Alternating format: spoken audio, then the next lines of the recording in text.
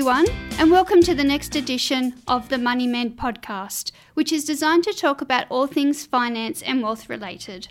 Please remember, this is general advice only and does not take into account your personal circumstances. Seek professional advice which takes your individual circumstances into account before implementing any ideas or strategies mentioned in this podcast. Anyway, enough of the legal stuff. Here comes Steve and Luke.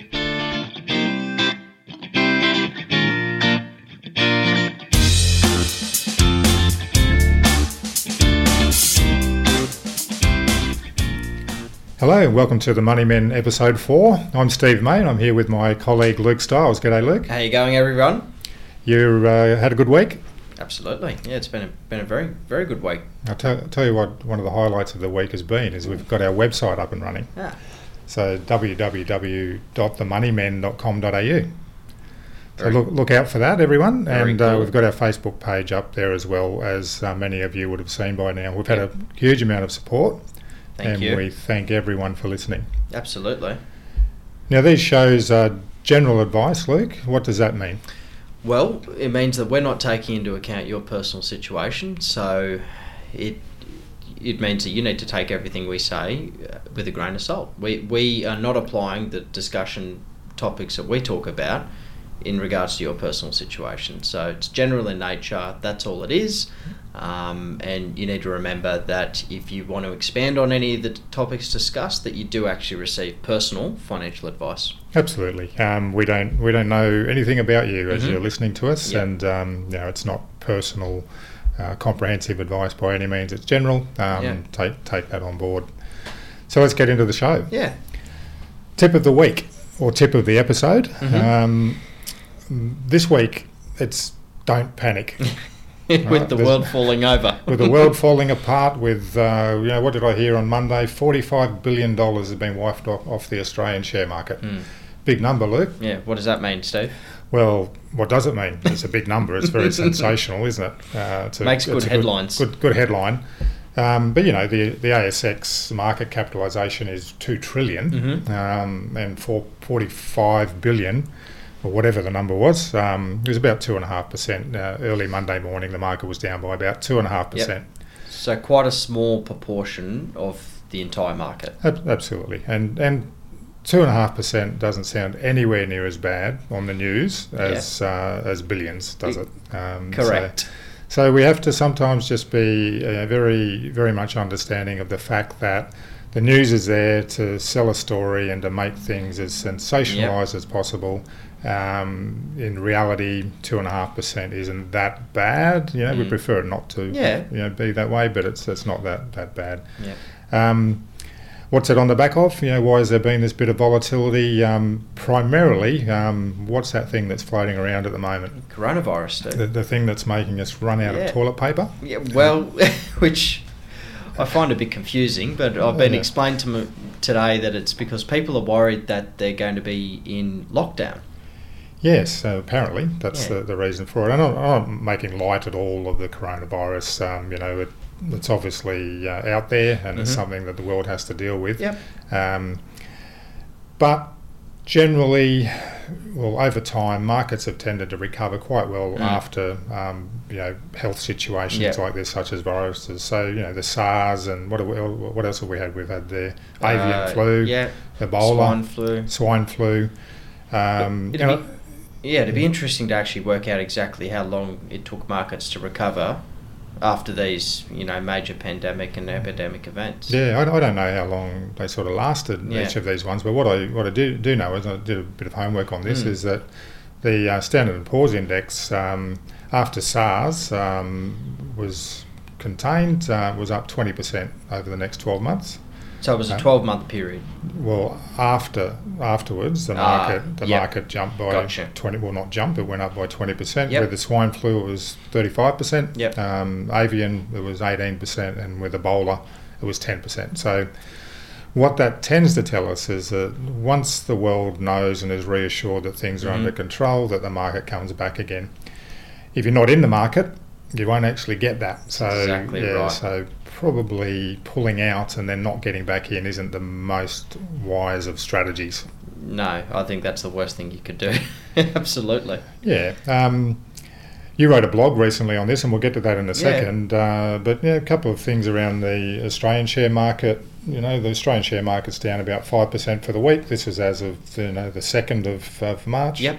8% for the month. Mm-hmm. About 3% over the last 3 months. Yep. What's it been down over the past year? Might be a trick question, this one. I actually don't think it is down. No, it's not. So for the year, it's up 4%. Yep. And that doesn't include any dividends that would have been received on those shares, which would probably be around 4%. Yeah. So the reality is, you look back at the last 12 months, and despite the volatility in the past week or month or quarter, we're still in okay shape. Yep. So by holding equities for the long run, you've still been able to make money. Yeah, that's right. And you did write a blog, as I touched on. I did, yes. Tell me what you wrote in that blog. Well, the blog was around, as you referred to earlier, the coronavirus and the world falling off the cliff. But I wanted to highlight what does it mean to different people in different stages of their life with this market volatility, because the reality is markets are always going to be volatile. They're going to be up, down, swings, roundabouts. You have to be either get used to that or be educated around it to understand and be okay with it. But the point I was trying to make, if I'm an accumulator, so I've got my superannuation fund and I'm receiving... So an accumulator's a younger person? A younger person, sorry. Yeah, so I'm still working, I'm earning a wage and my employer's paying me super.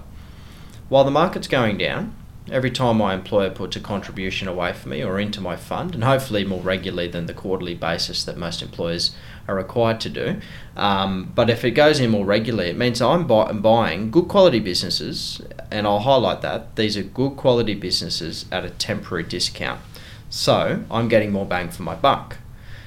Now the second piece to this, or not the piece of the puzzle, but the second piece is people in the de-accumulation stage, so retirees, people reliant on that portfolio to draw and generate an income. Well, a good quality portfolio, and I highlighted this in the blog, a good quality portfolio is going to have a good level of cash protections in place, because we know the market can be a yo-yo, and we want to make sure that you're not reliant on selling down that portfolio when markets are down.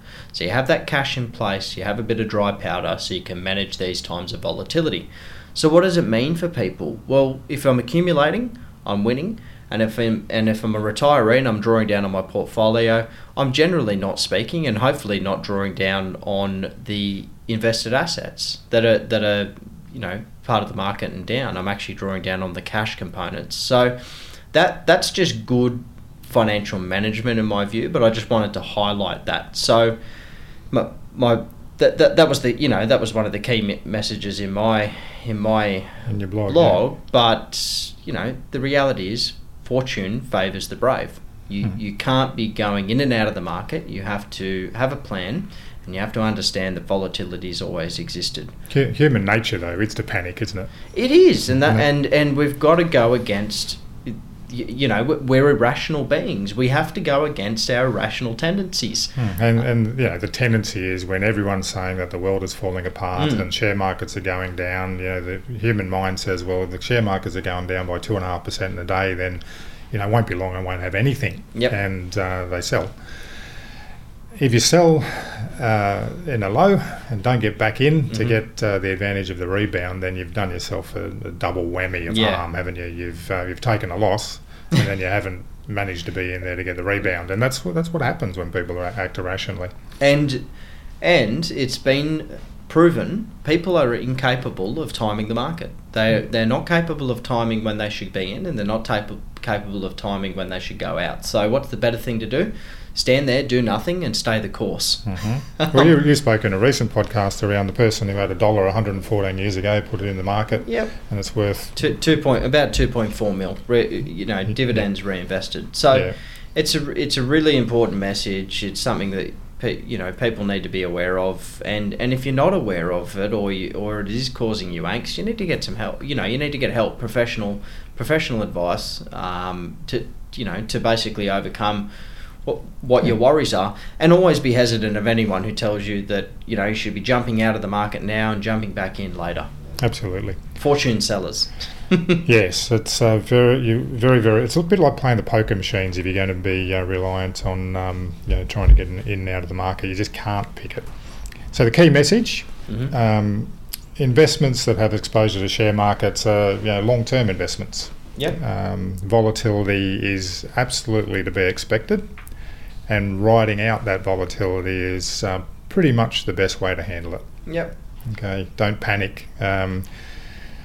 One interesting point, and people often say to me, if this continues, I'll have no money left. Mm-hmm. It's important to understand that if you're investing in the share market, you're investing in companies. Yep. You're buying shares in companies. Yep. And in a diversified portfolio, every single company that you are invested in would have to go broke for you to lose your money. Yep, which is very, very unlikely. I'd consider that to be an apocalyptic event, and the last thing we'd be worried about in an event like that is that toilet we had paper. Money. Yeah. Money would be the last thing on our mind.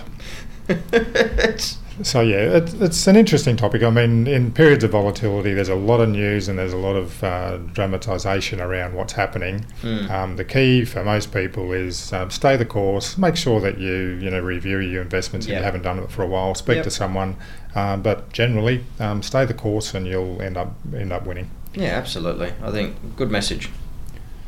All right, another topic that we'll cover off on today is something I get asked about a lot, and even by people who are younger and not in retirement phase or approaching retirement, is the age pension.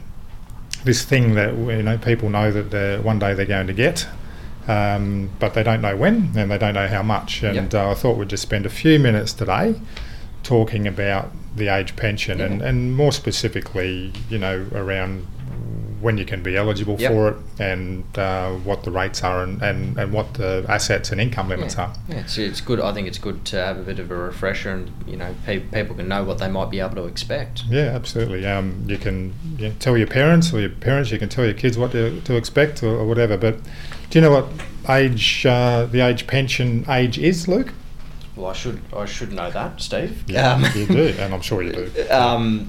Varies between 66 and 67 as of today. Yeah. So for most people now, 67. 67. And possibly we could expect as time goes on that the younger people in our society might have an older age pension age than that. But at the moment, as it stands, most people will have to be 67 before they're eligible. Yep, they'll have to be an Australian resident and lived in Australia for 10 years. Interesting. I actually didn't know that you needed to be an Australian resident for a period of 10 years, so I wasn't aware of that qualifying factor. So it's interesting that you've brought that up in the show notes. And you don't automatically get it. It depends on what your income and assets are at the time that you become eligible.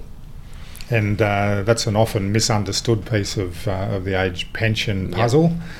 But the rates are, so if you're a single person, then at the moment the rate of age pension or what you get per annum on the age pension would be about $24,268. Okay, a year. A year, yeah. And that includes the pension supplement and energy supplement that come along with the age pension. That's a full rate, and as a couple will receive combined $36,500 odd. Yep. Okay, so single, 24,000, and a couple 36,000. Yep. Okay, so that's enough, I guess, to provide tax-free income, Steve. Yeah, it would be. Yeah, that's tax-free income. So basically, that would enable a person to have a person or a couple to have a little bit less than what's considered to be a modest retirement lifestyle in Australia. So it's a basic retirement lifestyle. Yeah. It's a social safety net. It is. Interestingly, there are a couple of tests that are applied to work out whether people can get the age pension and how much they can get. Yep. And they're called the assets test and the income test.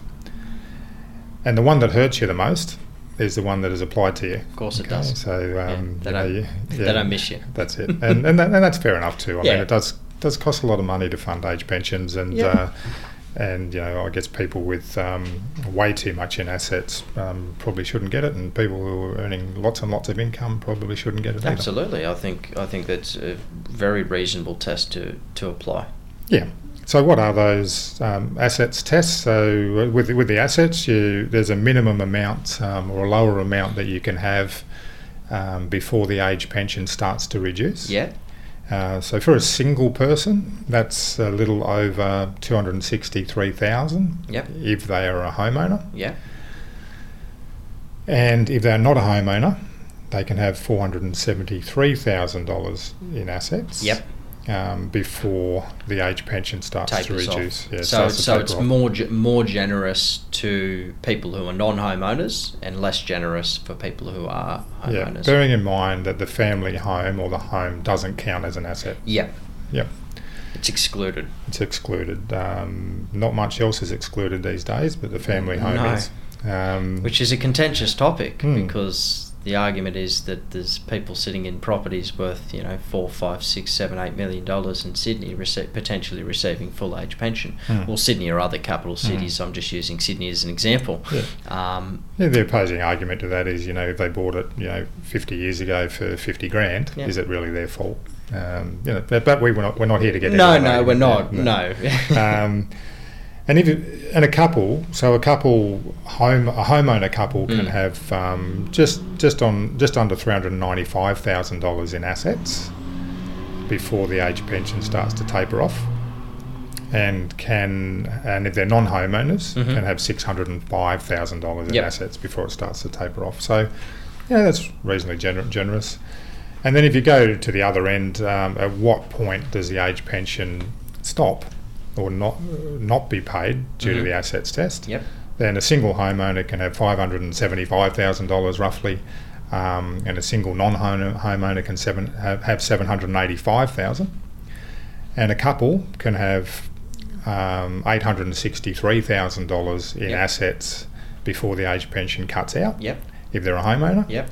And they can actually have $1,074,000 if they're non-homeowners. So it's actually reasonably generous, the assets test, I think. Yeah, it's absolutely a fair bit of money. So to be able to have the homeowner rate for couple or asset test for couples is $863,500. So it follows if they've got $863,000, just under, they get a tiny little bit of age pension, but they get the benefits that go along with it as well. Yeah, registration and more affordable concessional various energy and things like that. Various concessions that are available. So it's pretty generous, I think. Even given that those tests, those asset tests were brought back a bit over the last couple of years, scaled back. Yep. So that's the assets test. The income test, and again, I think reasonably generous. So before the age pension starts to reduce based on the income test, then a single person can earn $4,524, the equivalent of $4,500 per year before the age pension starts to reduce. Taper off. Taper off. And the annual amount, or so the amount that they can earn before it disappears, is about $53,000. So they can earn $53,000 per annum before under the income test, the age pension would cut out. Yeah. So remember, you're assessed under either the assets or the income test, whichever results hurts you most. In the less favourable. So I could potentially work and earn $40,000 a year, be eligible for the age pension. A portion of the age pension. Be eligible for a portion of the age pension, so I could still receive some age pension and also earn some income. Yep, you could. That's not bad. Now, couples combined can earn about $8,000 before the age pension starts to reduce, and up to just over $80,000 before the age pension is cut out. Okay, so there are various, there's various other things that are taken into account regarding, continuing to work and work bonuses and work, income banks and things like that. But generally speaking, a couple, around $80,000 combined earnings before the age pension would cut out under the income test. Quite generous. So, yeah, pretty generous, I thought. I think. Yeah. So I just wanted to touch off, or cover off on that, because it's a commonly asked question. I wanted to let people know, what the amounts are that people get on full rate age pension, and that you don't necessarily have to have only very small amounts of assets or income for the age pension to cut out. It's quite generous. Quite generous. So just to reiterate there, Steve, so the single age pension per fortnight was $933 per fortnight. Yep. And a couple was $1,407 per fortnight. That's it. Yep. Not bad. So 24 and 35 grand thereabouts. Yeah, I think those were the numbers we said. So, if anyone's got superannuation at retirement that they can then structure to supplement that, then, the end result is that most people will be able to have a pretty, comfortable retirement. Retirement if with, you do with the age pension, as the rules stand at the moment, with the age pension underpinning that to a reasonably large extent. Yep. So there you go. That's age pension. Yeah, very good. Time for us to have a break, and we'll be back with a couple of listener questions. Excellent.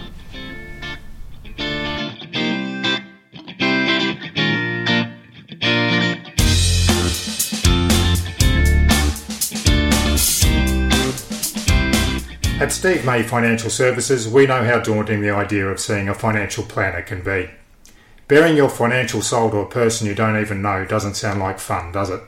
That's why we believe in being approachable and being ourselves.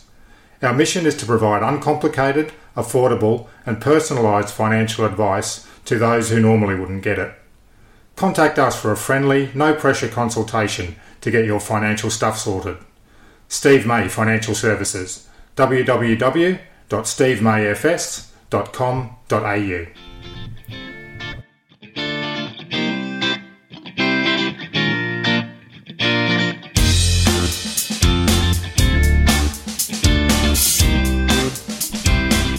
Welcome back, everyone. You're with Luke and Steve.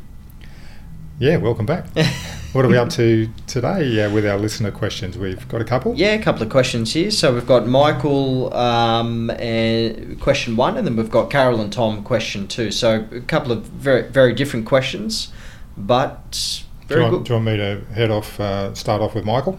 Yeah, absolutely. You lead with Michael's question. That'd be great, Steve. I think it's a good question as well. Yeah, they're all good questions. We pick out a couple that we think are topical each episode. We couldn't do all the questions per episode, but Michael has asked or has said, I'm a 40-year-old male with a $500,000 mortgage. I'm on a salary of $150,000 and the sole earner in my family with 2 young children. Mm-hmm. I'm guessing a wife or partner as well. Yep. I would like to protect my income, and if something happens to me, I cycle a bit in my spare time, but not sure I can afford it. What are my options?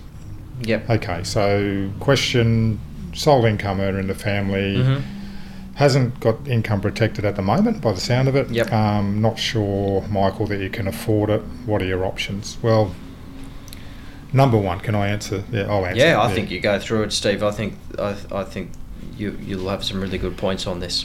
So number one, you can't afford not to afford it, Michael. Yep. If your income is the thing that's driving your family's ability to eat and your ability to pay down mortgages and invest, then you're mad not to insure it. Yeah. You obviously know that you can insure it through income protection insurance, and you must do it in whatever way you can find to be able to do it. Then do it. So income protection insurance, well, what is it? Tell me what it is. Do you know what it is? Yeah, income insurance. Well, I should know. You've put me on the spot a couple of times, Steve, and I should know what these things are. So income protection is designed to protect your salary in the event that you are disabled or ill and cannot work temporarily. Yep. And how much can you insure? Generally speaking, up to 85%, but most often we'll see policies that cover 75% of your earnings. So if you're on $100,000 per annum pre-tax, that's $75,000 per annum in income protection benefits. There's some little things around that where you can insure a bit more, but generally speaking, 75 to 85% of income. Yeah, correct. Commonly, it's thought that income protection, and I listened to a podcast from a couple of reasonably famous people last week who were talking about you don't actually need it. They were saying you don't need income protection insurance because if you get made redundant, it's and you can get employed elsewhere. Yeah, I listened to the same podcast, but I think he mentioned that you had long service leave for that. So I don't know about you, but I don't come across a lot of people these days who have long service leave. Well, not enough to fund their or replace their income for the rest of their working life. Yeah. But anyway, we can't control what other uninformed people say in their podcasts. But redundancy and loss of work, generally, they aren't covered in a normal income protection policy. It's if you're ill or you're injured and you're off work for an extended period of time. So Michael, first of all, you can't afford not to afford it. You need to find a way. And questions that you should be asking yourself around that. So, and how much you need or if you need it. If you're unable to work, can you and your family live off a disability support pension? Okay, because you're the sole, Michael, you're the sole income earner. If you're ill or injured and can't work, then, I don't know how much money you've got in the bank. You might have millions in the bank. And if you've got millions in the bank, then maybe this is a different story. Yeah. But generally speaking, if you can't work, you're ill or injured, you'd end up being on the Centrelink Disability Support Pension. And you pointed it out what the maximum benefit might be earlier. So the age pension rates are the same as the disability support pension rate. So $24,000 a year. Yeah, and it's not going to be as much as you and your family are used to living on. No. So have a think about that and understand that that would be your fallback if you didn't have income protection. Yep. How long can you go without income if you've got no wages coming in? So Michael, ask yourself that. We don't know your personal situation, but the answer for most Australian families is not very long. No. I think there have been surveys and studies that show that the average Australian family can go about 6 weeks. Yeah, without income. Without income, and then they're in dire straits. Yeah. Michael, ask yourself, do you care about the well-being of your family? All right, and if you do, then you'll be paying some serious attention to how you might put in place some income protection insurance. I wrote in the show notes here that's a bit harsh, and wondered whether I should actually say it. But I don't think it's harsh at all, Steve. I think it's totally relevant. Absolutely, you need to be considering that if you're the sole income earner. I mean, it's just ludicrous to otherwise not. Oh, absolutely. As you may have already worked out, Luke and listeners, I'm a big believer that people should be considering income protection insurance. Now, the costs, you mentioned the cost, Michael. The cost can actually be varied by adjusting certain features of income protection policies. So, number one is, you can adjust the amount of time you have to be off work or unable to work before you're able to claim. So, and we call that the waiting period. Yep. So how long you have to wait and be off work before you can claim. Yep. And that can be as little as 2 weeks and as long as 2 years generally. Yeah. So you've got some costs, you've got some ability to structure some cost savings. So the shorter that waiting period, so say a 14-day waiting period means that you only have to be off work for a couple of weeks before you're essentially on claim. Yep. Now, that's more risky for an insurance company than someone who has to be off work for 2 years. Yep. So the shorter the waiting period, the more expensive the policy cost. Yep. And to give you another indication of that, if you had a 1 month waiting period, 30 days, that would be about 40%, compared to a 90-day waiting period, just lost myself a bit there. A 90-day waiting period would be 40% less costly than a 30-day waiting period policy. So significant savings available by considering those waiting periods. Yeah. And now at the other end, you can also adjust and work on how long the policy would actually pay you for if you're on a long-term claim. Generally speaking, I would suggest that people choose the longest period, because what you're trying to protect here is against financial devastation. Yeah, your future earnings capacity is at risk forever. However long you're likely to work for should be matched with how long the benefit period should be. Yeah, so generally you can have benefit periods out to age 65, sometimes even 70 with certain providers and occupations. Some are shorter. And some are shorter. Yeah, so you can have a 2-year benefit period, or you can have 5 years. It's about just looking at what your needs are and getting some advice and changing those things up so that you can find the level at which this is affordable for you, Michael. Yep. You can even have your super fund pay for some or all of the cost. Yeah. Now, obviously, if you go down that path and don't make contributions into your super to compensate for that cost, then it has an effect on the value of your superannuation over the long term. Yeah. But it is possible to actually have your superannuation pay the premiums. Fund it. Yeah. And sometimes in the short term, that might be the way to do it, just so that you get the cover in place. That's a solution. Yeah. Now, Michael, you also mentioned cycling. Most insurers will consider all insurers pretty much will consider your activities when you're assessing insurance. So they'll look at what your activities in your occupation are, and they'll look at what your social activities or leisure activities are too. So sports and things like that. Parachuting and jumping out of planes with wings on and that sort of thing. Yeah, I think you might be a bit too risky for the insurer if you're doing that. Yeah, and remember the insurer's taking on a risk, and they're looking to assess what the likelihood is that you're going to make a claim. If you're a competitive cyclist, you race and you earn money, maybe you may find that some insurers will look to actually exclude that activity. Yep. So it pays to look around, see which insurers would provide favourable terms based on your leisure activities. And if cycling is yours, then you just need to make sure that you're looking at insurers that don't see that as too much of a risk. Yeah. So the short answer to your question, Michael, is this: just get insured.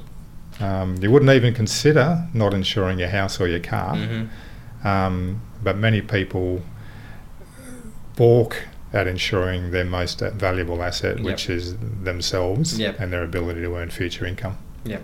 So I won't rattle on about income protection insurance anymore. Good question, Michael. Thanks for it. And we'll lead on to our second question for the episode. Okay.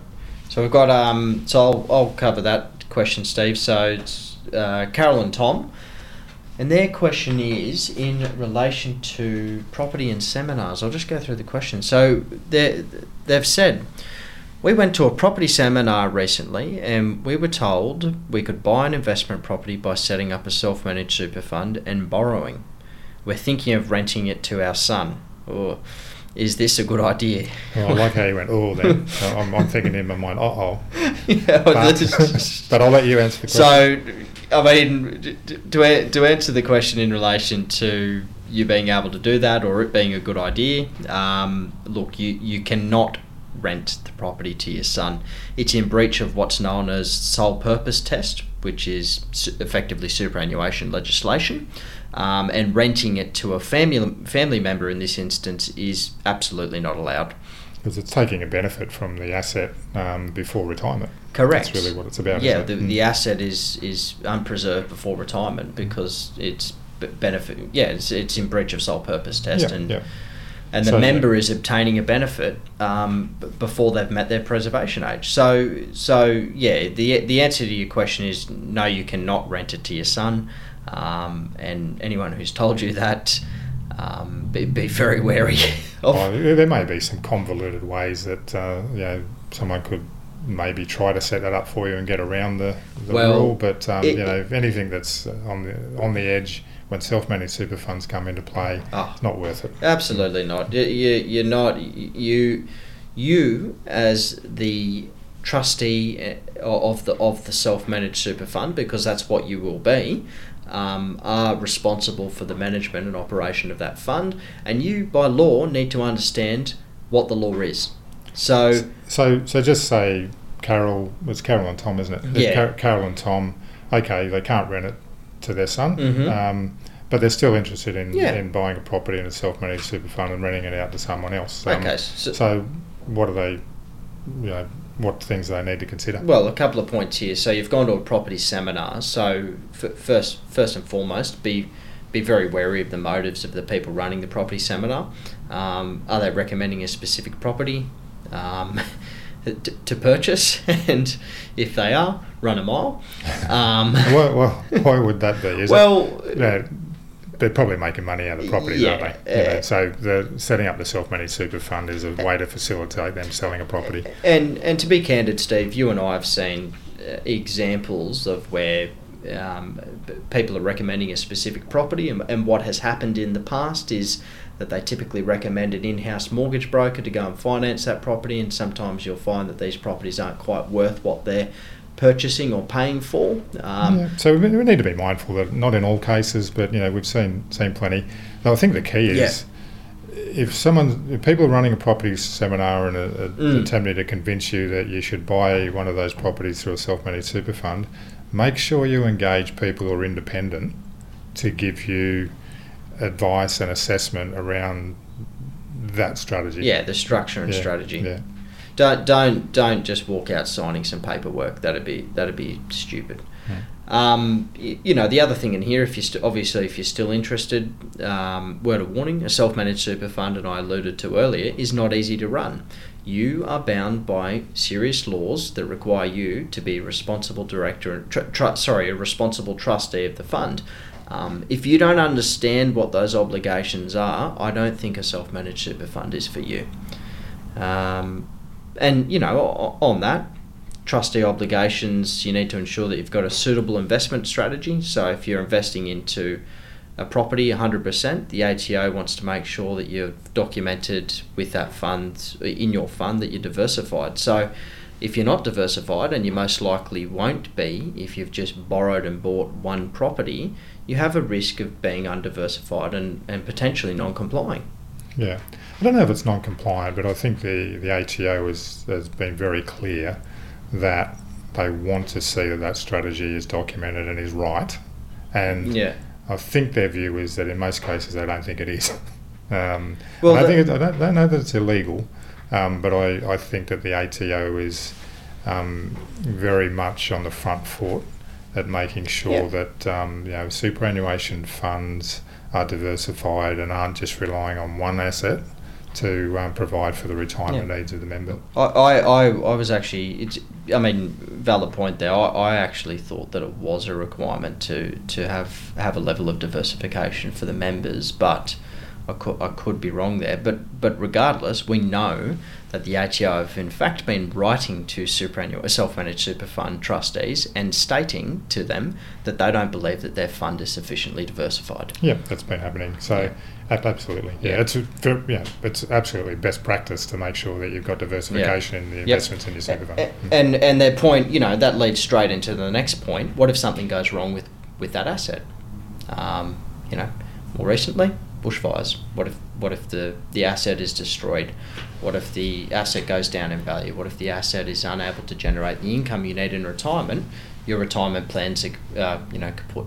They're dashed. We talk all the time about don't put all your eggs in one basket. And if the only asset held in that self-managed super fund is that property, and something goes wrong with it, and you mentioned, a house burning down. Well, people say, well, it's insured. But what if the trustee has forgotten to insure it? Yeah. Okay, and it's burned down. It's the only asset. That's there's not much left. There are a number of risks, and we say generally that a self-managed super fund is not for most people. Certainly, it does have its place, and the purchase of property has its place within a self-managed super fund structure. But generally speaking, for most people, you don't need to add that level of complexity into your life. Yeah, I agree. The other point I wanted to make, to Carol and Tom, is that, just ensure that the strategy would fit in with your long-term goals and plans. Buying a property in a self-managed super fund is only one piece of the retirement puzzle. If it's suitable, it's only one piece of the total retirement puzzle. So don't just look at it in isolation and say, hey, great property, we might make lots of money out of that property through a self-managed super fund, but what does that mean? How does it fit in with this strategy? How are you going to live off that asset in retirement if it's only producing 2% net return in rent? It's exactly right, and I highlight this point all the time to people. It's very, very easy to sell a proportion of a share portfolio to fund income. It's very hard to sell a proportion of a house to fund income. So if you don't have the rent coming in that you need to fund the income needs that you have, you've either got one or two options. You sell the entire thing, or you don't sell it at all, and you continue to have an income deficit. But just on that, and we'll include in the show notes, there's a really interesting podcast I listened to published by the ABC, and it was very much talking about this subject here in regards to property seminars, purchasing property inside a self-managed super fund, and just addressed some of the stories. Obviously, it had a tilt in there around, some of the scary stories and some of the, people have been, ripped off. So, take that with a grain of salt. But I thought it was really good and reasonably balanced for what the subject matter was. So we'll include that link in the show notes. Yep, we can do that. We can do that, Steve? We can. Cool. We'll make sure that happens. Now, just because we think that self-managed super funds, and I think we both showed that we have that view, that they're probably not the best structure for most people. Doesn't mean that they're not the best structure for some or even many people. Absolutely, yeah. Some people it is a completely valid strategy and structure. Yep. The tack here is that basically you just need to make sure that you do your homework and you understand what the pros and cons are and what the risks are. We at some point in the future, and probably not in the very near future, we'll try and get a self-managed super fund expert on to talk about what to consider and the pros and cons, so that we can spend a bit more time on it than what we've done through Carol and Tom's question. Yeah, no, great. Well, guys, thanks so much for your question. And I think we might be wrapping up episode 4, Steve. I think we are. So that is it for episode 4. Remember to go to www.themoneymen.com.au, and that's where we keep a copy of all of our podcasts. Cool. Obviously they're out on Spotify and Google, all the majors, Apple podcasts and that type of thing. But that's where our website is based. Yep. You can ask questions. You can email Luke or myself as well from there. Absolutely. We hope you enjoyed this episode. Keep your ear out for the next one in a couple of weeks' time. Until then, catch you later. Thanks, guys. See you later.